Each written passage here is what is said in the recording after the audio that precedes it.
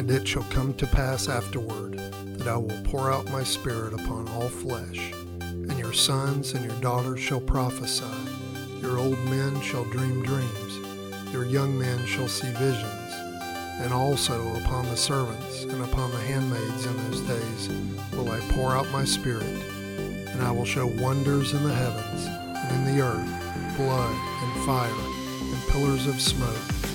The sun shall be turned into darkness, and the moon into blood, before the great and the terrible day of the Lord come. And it shall come to pass that whosoever shall call on the name of the Lord shall be delivered. For in Mount Zion and in Jerusalem shall be deliverance, as the Lord hath said, and in the remnant whom the Lord shall call. You're listening to the Bereans Bible Prophecy Podcast.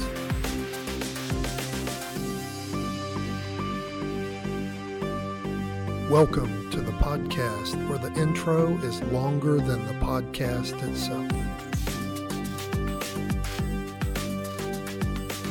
Welcome to episode 1 of the Bereans Bible Prophecy Podcast. The reason I wanted to do a prophecy podcast was for various reasons. I wanted to talk about, in general, the search for truth, misconceptions, assumptions. I wanted to aggregate all of the best prophecy resources out there. There's some that are terrible, some that are good, some better than others. I wanted to bring all that together in one place. I wanted to analyze prophecy through scriptural verification.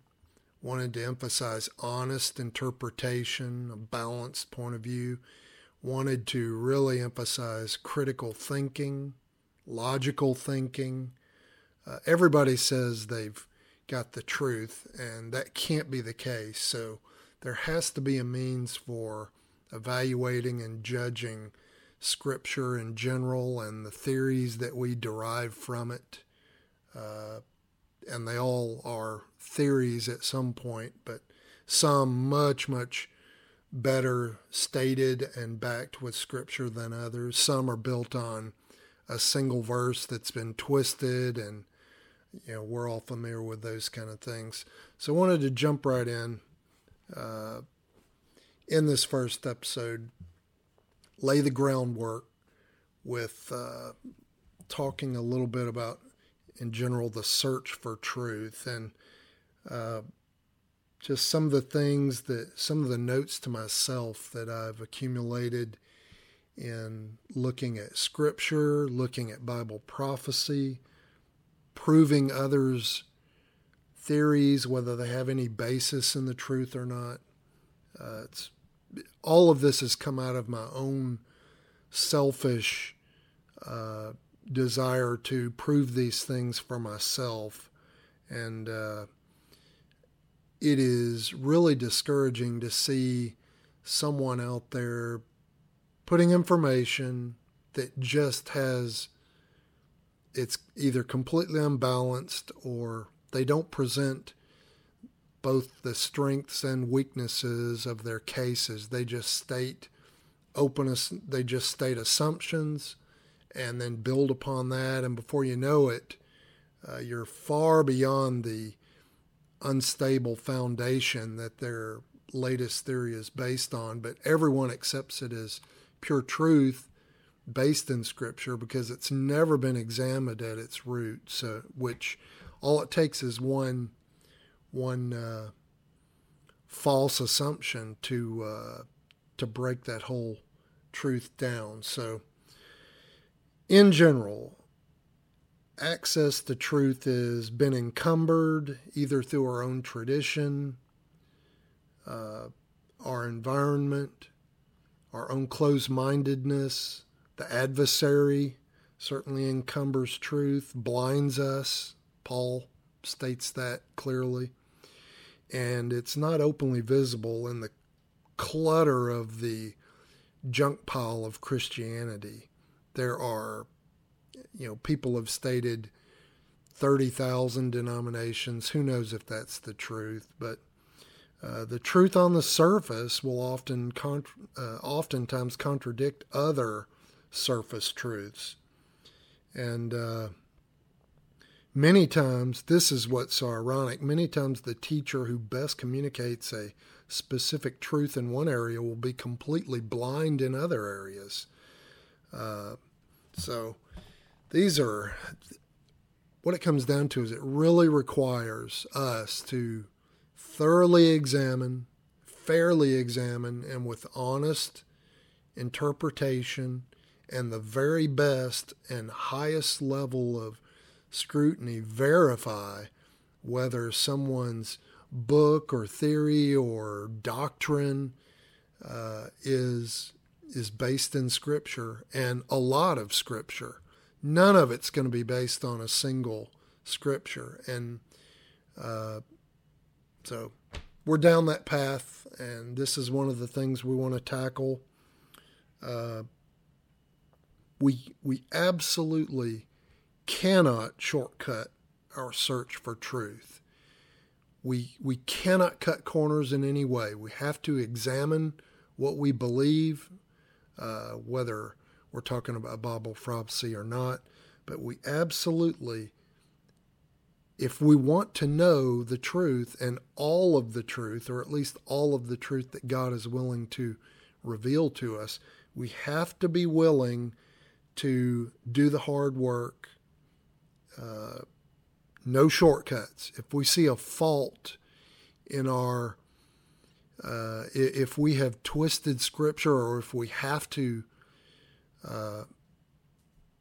hammer a square peg into a round hole to make our doctrine work, or our prophecy template to work, we know we've missed it in some way. So we have to step back, re-examine. Now, some of the things that we, and some of the assumptions we have to make and cannot leave behind us is that all of Scripture is true. And we must consider the whole counsel of God. So when we see something that conflicts with another, we just cannot ignore one side or toss the other out. We absolutely have to make those reconcile in order to move forward. We also have to be willing, and this is critical, we have to go wherever the truth leads us, regardless of our current beliefs. If you've got a pet theory, or you've got a mindset of I'm pre-wrath or post-trib or mid-trib or whatever, or you pick any major doctrine or any major position within Bible prophecy, if you go into the study of Scripture with that as your, even unconsciously or subconsciously, it is your conclusion, you're never going to see the whole truth. You never will. You just can't.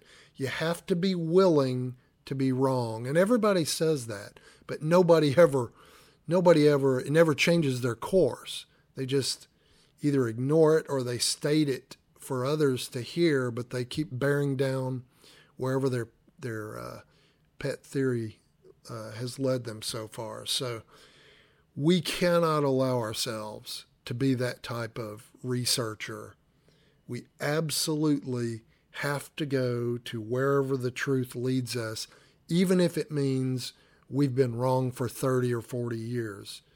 And I've certainly have been wrong, thought I was dead right, and then you see more, you have more light, or you see more scriptural support for another position, and you've got to move there. You've got to go there. Now, none of these positions are a final landing place, because we have to realize that we don't have all the light that we'll have tomorrow or the next year. We have to assume that revelation is progressive. We've all experienced that in our lives. I would run from anyone who says that they've not changed what they've believed in 30, 40, 50 years. It just tells me they're either arrogant or they don't study Scripture at all. They're not willing to examine their own beliefs or engage what they believe and think critically. And let me define critical thinking. I'm not talking about as cultural influences encroach and things that might redefine words that we use or concepts. I'm talking about actual critical thinking, logical, scriptural thinking, where if your doctrine or theory does not make any sense whatsoever, you can't excuse it by saying, well, God's ways are higher than our ways.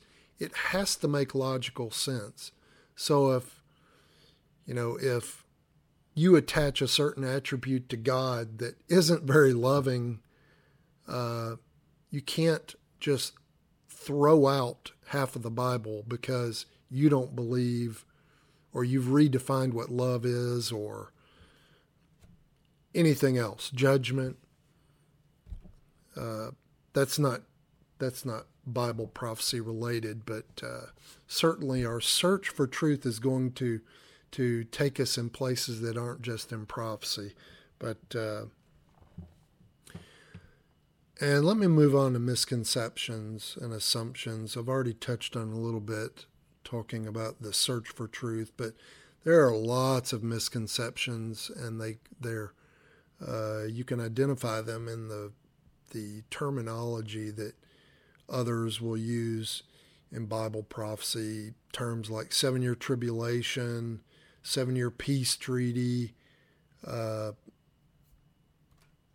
Temple Mount. That's further down the line, but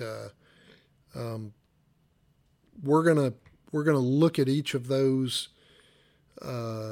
terms, and hopefully what we can arrive at is very concise, clear terminology that is very specific, scripturally supported. And I know sometimes people don't express themselves exactly in a way that exactly reveals what they believe, but most of the time it's pretty close, and so we're going to take them at their spoken word there. But down the line, what I'd like to look at are things like the 7-year terms, like the 7-year tribulation versus the 70th week or 70th week of Daniel, the 7-year peace treaty versus confirming a covenant for a week, last days apostasy, the rapture, obviously, the Temple Mount location, and then biggies that have become much more prominent in the last 5 or 6 years, Mystery Babylon, all those terms, the revived Roman Empire. You know where I'm coming from. And then in future podcasts, some of the bigger topics, and I've covered some of these, but in detail, the list that I've got built right now are misconceptions of Bible prophecy, the great apostasy, the coming indignation or wrath, the days of Noah, marrying and giving in marriage, and what those terms might mean. The beast that comes out of the land, that's from Revelation. You probably never heard this, but I'll touch on that later down the line. Other topics are increased lawlessness, rising stars around the world as far as leadership, the geopolitics of Israel and its relationships, the real location of the temple as opposed to the Temple Mount. 70th week timeline and various proposals, rapture passages of the Old Testament, the two witnesses and timing, pre-wrath, sixth seal rapture, Mystery Babylon, the merchandise of Mystery Babylon, and the captivity of Jerusalem. These are all big topics, and we could spend a single episode on any of those. So it's what I've got so far. I'll probably cut this short and go into specifics on misconceptions of Bible prophecy in the next episode. Thank you for listening and appreciate feedback. Talk to you later.